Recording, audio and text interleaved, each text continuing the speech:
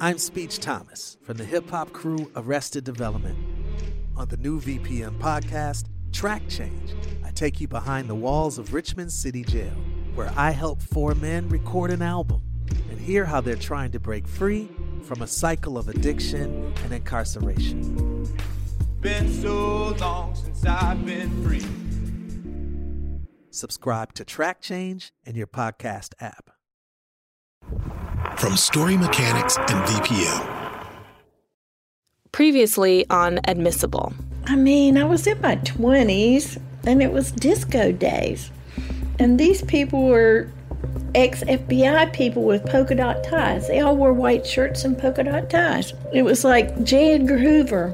Mary Jane, she seemed to think that I had totally typed it wrong. And I said, no, I didn't. I typed what you said. That was something that was very important, certain blood types and certain secretions. And, you just don't get those wrong. We were working in the lab, and she came in and she got the record books, and she was erasing stuff. We're like, can't erase stuff. That's really bad. That is really, really bad. I'm not a lab director, I've never been a lab director. All I can say is that would be grounds for, at very least, retraining, at most firing. I think I would have had a better feeling about it if, after I left, if they had stopped her. But they didn't. What should they have done? What should they have done? They should have retired her. They should have retired her when we found that one case. They didn't have to fire her. I didn't care about that. But she needed to go away. If Gina Demas, the whistleblower, had proof way back in the 70s that her boss, the head of Virginia's serology lab, Mary Jane Burton, was skipping critical controls, pushing the limits of her tests, and even falsifying results, why was Mary Jane allowed to continue working cases for more than a decade? That was her big claim to fame, that she was a workhorse. She worked hundreds of cases, so that many people. And instead of stopping it in 76, it went on until she retired.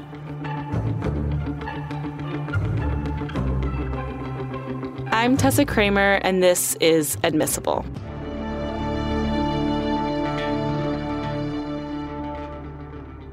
A few episodes back, we heard about the moment Gina caught Mary Jane erasing and changing test results in the lab's record books. I'm going to tell you, it was so much going on then. It was all over the lab. It was a big thing. And I was young, and it's like, oh my gosh, Shirley Patterson, the office secretary, is watching this unfold from her office right next to a key player. Well, Paul Ferrara knew everything. Dr. Paul Ferrara, the scientist who would lead Virginia to become a national leader in the use of DNA technology after the Southside Strangler conviction. The guy that I like to describe as having big scientist energy. The DNA is now being used to identify individuals with a degree of specificity hitherto unknown in conventional forensic science. Dr. Ferrara is also the guy who discovered Mary Jane's clippings in the early 2000s. Holy cow, we still got some of this evidence. But that's all years away. At this point, Dr. Ferrara is the lab's new chief chemist. According to Gina's documents, she joins forces with a few other people in the lab to take their concerns to Dr. Ferrara. He knew everything. They went to him. And the reason I know that is because his office was beside mine, and it's a type of office where it's not closed up top, like partitions. But anyway, it's almost like they were gathering information, and then it was up to him to take it to Warren Johnson. Warren Johnson, the director of the lab. He'd known Mary Jane for a long time, from what I understand. Maybe he just didn't want to believe, or he was protecting her, because, nothing was done to her. Gina kept detailed notes of her efforts to raise the alarm, notes that we found in the box of documents. Ooh, this'll be handy for y'all. Look here. Chronology of the Demas whistleblowing efforts. It starts with a memo to Warren Johnson, Titled Errors in Reports. a memo about the case where they discovered that Mary Jane had erased and changed her test results without running new tests. The memo sets off a flurry of meetings. Had a meeting with Warren, Paul Ferrara, Bob Edwards, Gina Demas, meeting with Dr. Tiedemann, Warren Johnson, Paul Ferrara, Mary Jane, Joan Deanna, Joan, Elmer, Gina, and Mary Jane to discuss problems and blah, blah, blah. Meeting was broken up by Warren Johnson and Paul Ferrara was removed from the room. Meeting with Warren, don't buck the system. What would Mary Jane say in these meetings where her work was being brought up as a problem? She got upset. Sometimes she'd cry. But she wouldn't deny it or anything? I mean, Warren and those guys pretty much told us that there were her reports and she could do them any way she wanted to. When I was doing all this arguing with all these big wheels, the only thing I kept thinking was they're wrong. What they're doing is wrong. And if I don't stand up for it, then it's on me. It was never about them. It was never really about Mary Jane. This is somebody going to jail. This is somebody being executed. And I used to look at those people and realize they didn't care. They did not care. There's no way they didn't know it was wrong. And that's pitiful. It was okay for those people to sit in jail all this time? Because nobody wanted to cause a ruckus? Looking at Gina's notes, hearing about all these meetings, it's so frustrating. It feels like the lab is treating this like a personnel problem, office politics. These meetings drag on for months. And I can't stop thinking about Julius Earl Ruffin. They convicted me in 7 minutes. Earl was one of the 13 men cleared by Mary Jane's clippings in the 2000s, after spending 21 years in prison. Back in 1982, Earl was 28 years old, working in maintenance at a hospital the day 2 police officers showed up. They came to my job site and they wanted to see me. And I'm saying, well, what's going on? I said, what seems to be the problem? A few weeks earlier, a woman who worked at the hospital had been assaulted in her home in the middle of the night. The police had not made an arrest until the woman happened to pass Earl, standing in an elevator at work. By the time the elevator doors closed, she became convinced that Earl was the man who had raped her. And I'm saying, why? Who is this person? He said, well, do you mind getting in a lineup, a police lineup? I said, sure. I said, because no way in the world she could pick me out of a lineup. The woman did pick him, and Mary Jane Burton testified at his trial with the help of one of her favorite props. All right. Now, I don't know if you can still see the remnants of the stain there. I cut out this portion. I identified spermatozoa heads again, and I determined the secretion type from this stain, and I found that the secretions in the stain were type B. B like in boy. B like in boy. These are voice actors recreating Mary Jane's testimony from Earl's trial. Mary Jane is talking about a semen stain found at the crime scene. She says that the attacker was a type B secretor. What percentage of the male population are type B secretors? About 8% of the population. That means about 8 people in every 100 would be type B secretors. And you're saying 8 rather than 80. 8. 1, 2, 3, 4, 5, 6, 7, 8. 8% sounds like a small number, but that's still thousands of people, maybe millions. On cross-examination, Earl's defense attorney did raise this point, asking, do you know how many millions of men that would be? Mary Jane's response, no, sir, I don't. The attorney didn't press further, so not exactly a vigorous defense. And just listen to the end of Mary Jane's testimony with the prosecutor. Now, do these tests that you do ever narrow it down to one person? No, sir. It's a means of eliminating a wrongly accused person. So, in other words, for instance, If some person with type A secretions were accused, then I would say that he would be eliminated by my tests because my tests showed that seminal fluid would be from a person with type B secretions. And what is the secretion type of the defendant? Type B. No further questions, Your Honor. I find this interaction disturbing. It's subtle, but the way Mary Jane says, wrongly accused equals type A, and this defendant equals type B, it's factually correct, but a type B person could also be wrongly accused. As we now definitively know Earl Ruffin was. This feels more like theater than science. It reminds me of a standard play on my high school volleyball team. The bump set spike. The ball comes flying over the net, you bump it to your teammate, they gently pass it back, setting you up perfectly to spike the ball down over the net. Doesn't that seem like what Mary Jane and the prosecutor are doing here? Mary Jane bumps the facts. The perpetrator is type B. The prosecutor sets her up with the perfect question. And what type is the defendant? Mary Jane spikes it down. Type B. Bump, set, spike. No further questions. Earl was convicted and given 5 life sentences. It's just like somebody had threw the cinder block over top of my head. I just knew I was gone, you know. Yeah.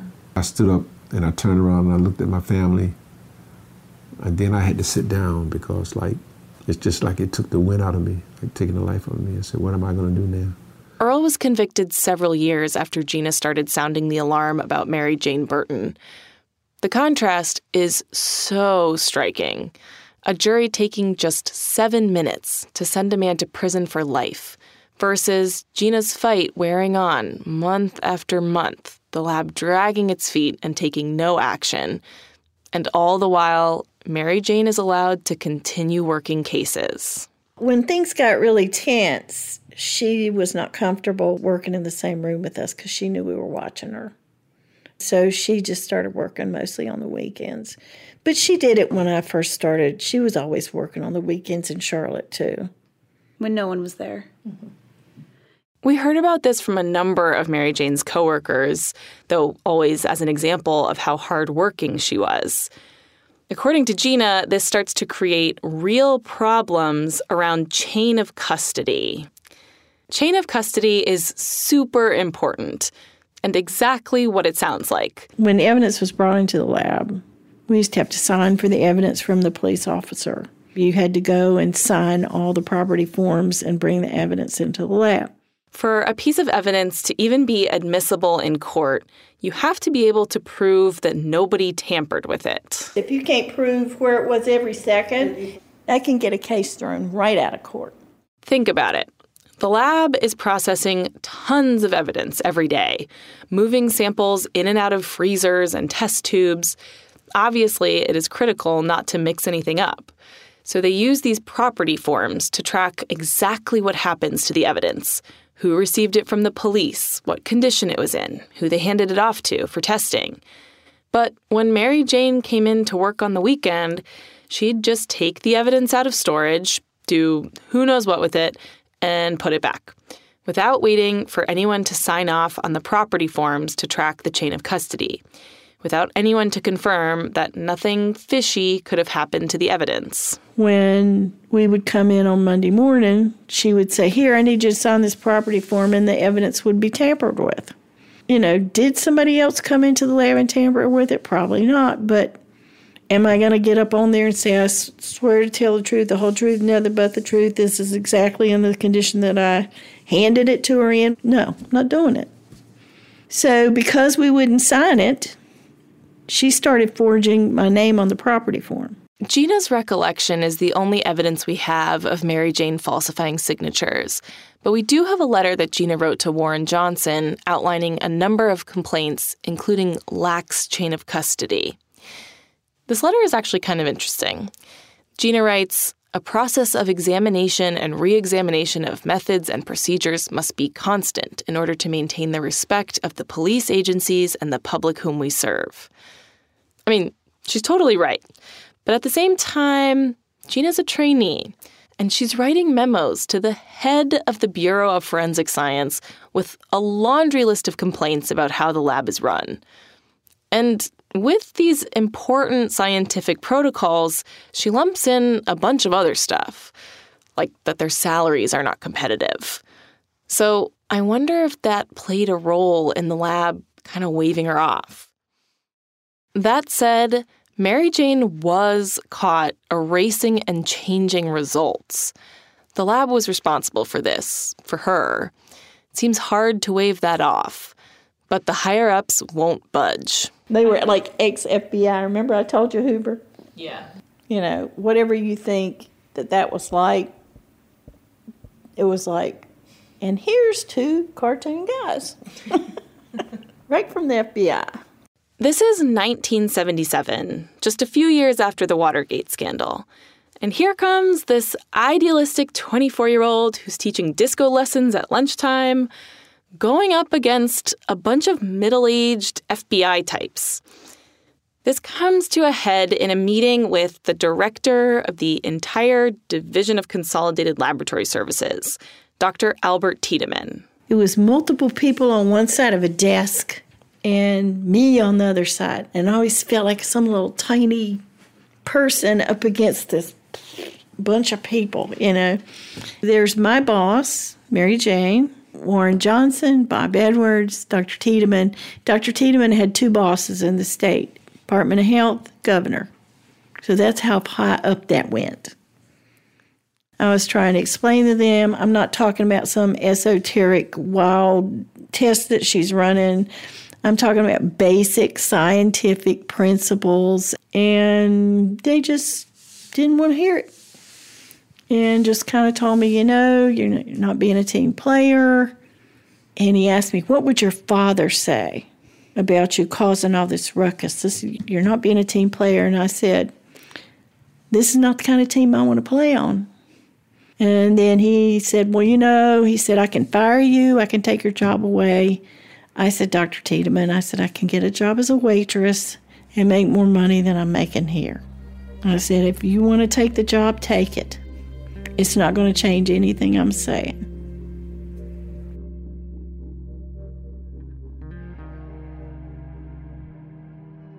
Being responsible for somebody else's life or death, I took that so seriously.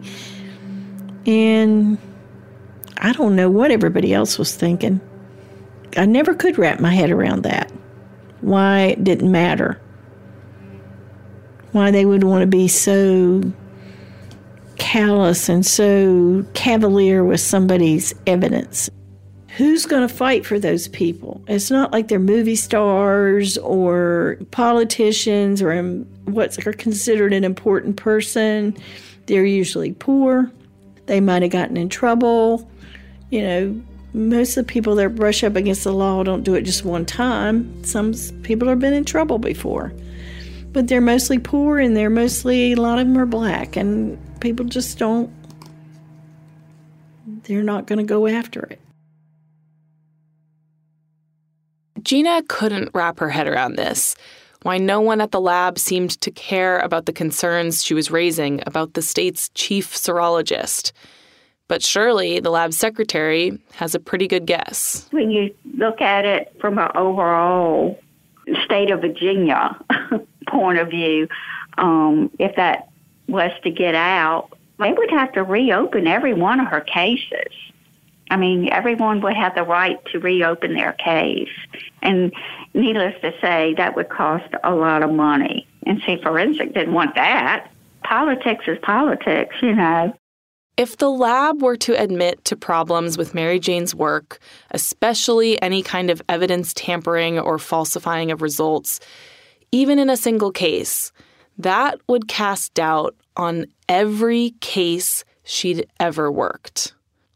It's clear to Gina that this problem isn't going to get solved internally. So after the break, she takes her fight outside the lab. I probably should have been more scared than I was, I guess, because think about who I was suing. I was suing the freaking crime lab.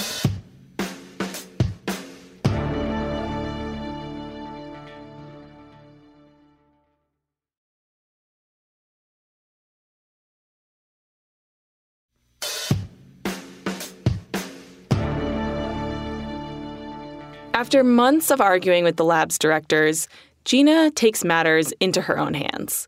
She finds an attorney who offers to help her out pretty much pro bono, and they get to work on a lawsuit, making the case that the lab was retaliating against Gina for trying to blow the whistle on this misconduct, that they wouldn't give her the raise or the promotion that she deserved.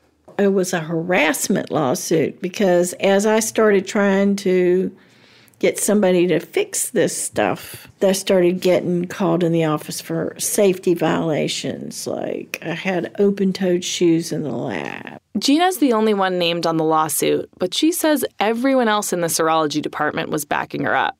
Joan Fonts, Deanne Dabbs, Elmer Gist, and June Brown. So that's all the serologists in the state. The entire serology department was willing to go to trial against them. And was I so damn powerful as an intern that I turned the entire serology department of the forensic lab in Virginia to saying bad things about Mary Jane?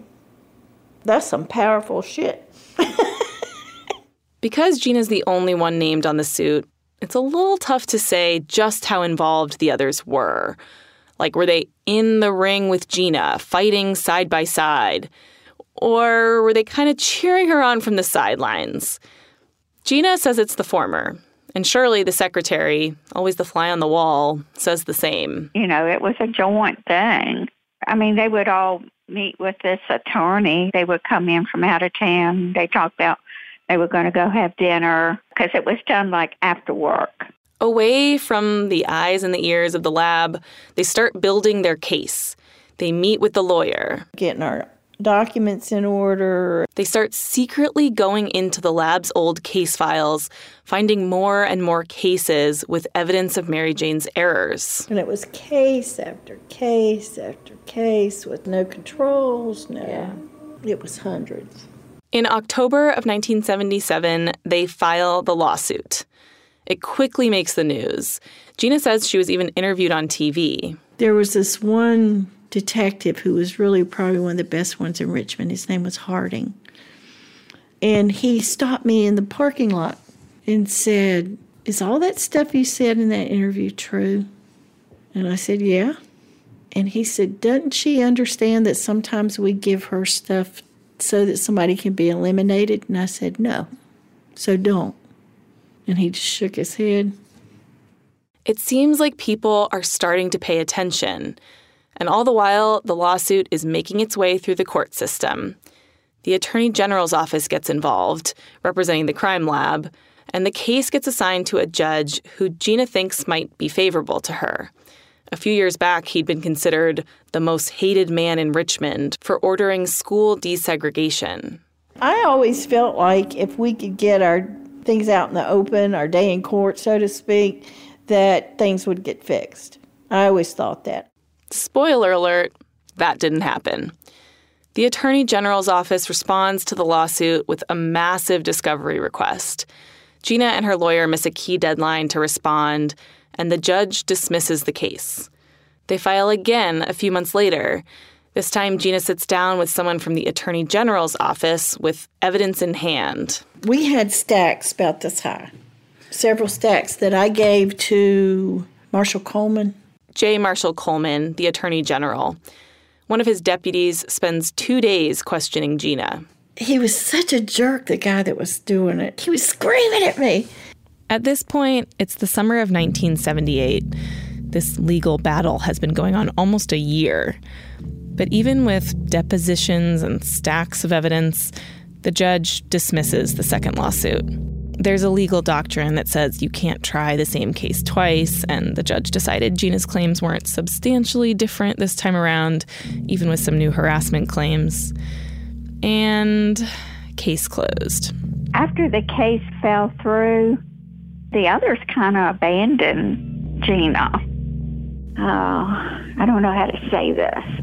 It's almost like Gina was on a blacklist. It's like so many were involved, and then all of a sudden it's like she had leprosy or something. I don't know. It was really, I know that was hurtful to her. I guess they felt like they had to look out for themselves. Given how the lab retaliated against Gina, I can see why her coworkers might have felt that way. When everything went down, they transferred Gina out. I mean, she was totally taken from forensics. She was put into product testing in the ABC lab. The Alcoholic Beverage Control Lab. When they booted me out of the serology lab, the state police came in and escorted me out and took everything that was in my desk.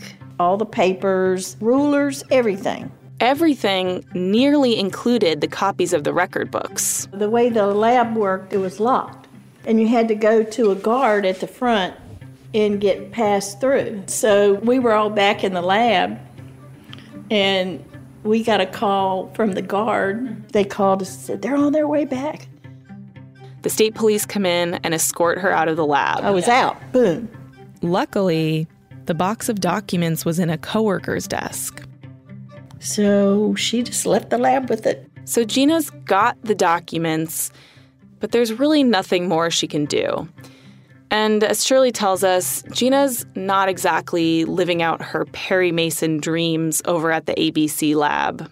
I would walk over there and talk with her and see her, and what she was doing was just so petty. She was just sampling beverages, when they say it's 80 proof or 90 proof or whatever. I mean, she's an intelligent woman. She didn't have any business in that ABC lab at all. I mean, I took it as a punishment for her. I was not the type of person as maybe Deanne and Joan. It would never have been enough for me to just do mine correctly. If I knew that over in the corner, it was like Russian roulette over there. It was very disappointing. And I was disappointed in her as a person. I was really disappointed in all the administrative people. And just so disillusioned and so young to be that disillusioned, at 20-some years old. After about a year working in the ABC lab, Gina submits a letter of resignation to Dr. Paul Ferrara. If I had stayed, I would always have been like a marked woman. I was already branded as a troublemaker and whistleblower, which was toxic back then. Though Gina can't help taking one last shot on her way out the door. She requests a meeting with the head of the Department of Health. So I met with the guy, and I said, look, you can either listen to me or you can not listen to me. You can do something about it or you can not do something about it. And he said, well, what are you going to do? And I said, well, every time it comes up, I'm going to tell what happened. And I said, when they ask me who I told, I'm just going to add your name to the list. And I got up and walked out. I always wonder, I think Gina's career would have been a good one. This was the end of Gina's career in forensic science. She took a job as a sales rep for a dental supply company, and she's been in sales pretty much ever since. But the others, the ones who Shirley says kind of abandoned Gina, they stuck around. The one that really amazes me, that really her career just took off, was Gina Demas. She really made a name for herself. She came back very strong. Deanne was the other trainee who started about a year after Gina.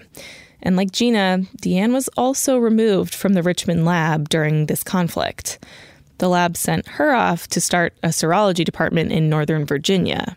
They wanted them separated. They wanted everybody separated. That's the impression I got. The lab did one other thing in response to Gina's claims. They did bring Pete Marone in. Pete Marone is a big name in the world of forensics. He'd stay at the Virginia lab for about 35 years, eventually becoming the director. And he's hired right smack in the middle of this whole blow-up as a new technical advisor to oversee the serology department. or if you ask Gina, to oversee Mary Jane. I had a lengthy conversation with him on the phone, and he told me that I shouldn't be worried because he was checking all of Mary Jane's work. So I said, I know of you. I know, I trust you. So I'm just going to assume everything's being monitored at this point. And Gina pretty much tries to go on with her life. But even all these years later, what happened at the Virginia lab still pisses her off. There were people who were in charge of that lab who knew that what I was saying was true. Dr. Farrar was a chemist. He knew that this stuff wasn't right, but he was a very good politician also. And those two things don't work together sometimes. Politics and science? Mm-hmm. And at the level that those guys were at, it was more politics than science. I'd really like to go talk to those guys. Problem is, most of them passed away a long time ago. There are two people we can talk to. There's Deanne Dabbs. I guess my question is whether you think, given the concerns that there were, whether Mary Jane should have been allowed to continue working until 1988. Good Lord. And there's Pete Marone, the guy who told Gina she had nothing to worry about because he was checking Mary Jane's work. So maybe it's not a coincidence that accreditation came right around the time that Mary Jane left. You're nodding your head. Okay. Because we knew we couldn't do it before then. All the other ducks were in a row. That's coming up next time on Admissible.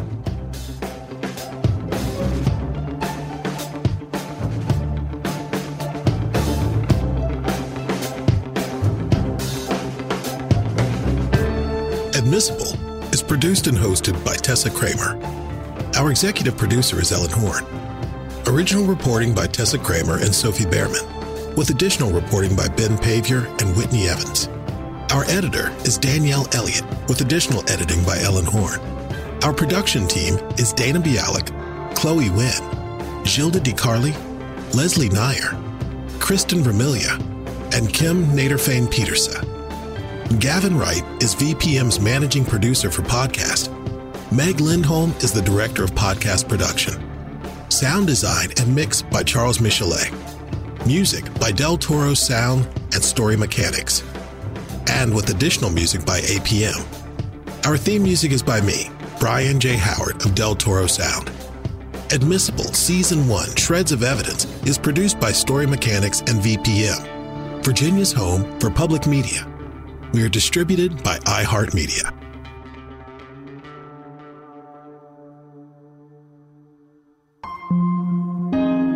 VPM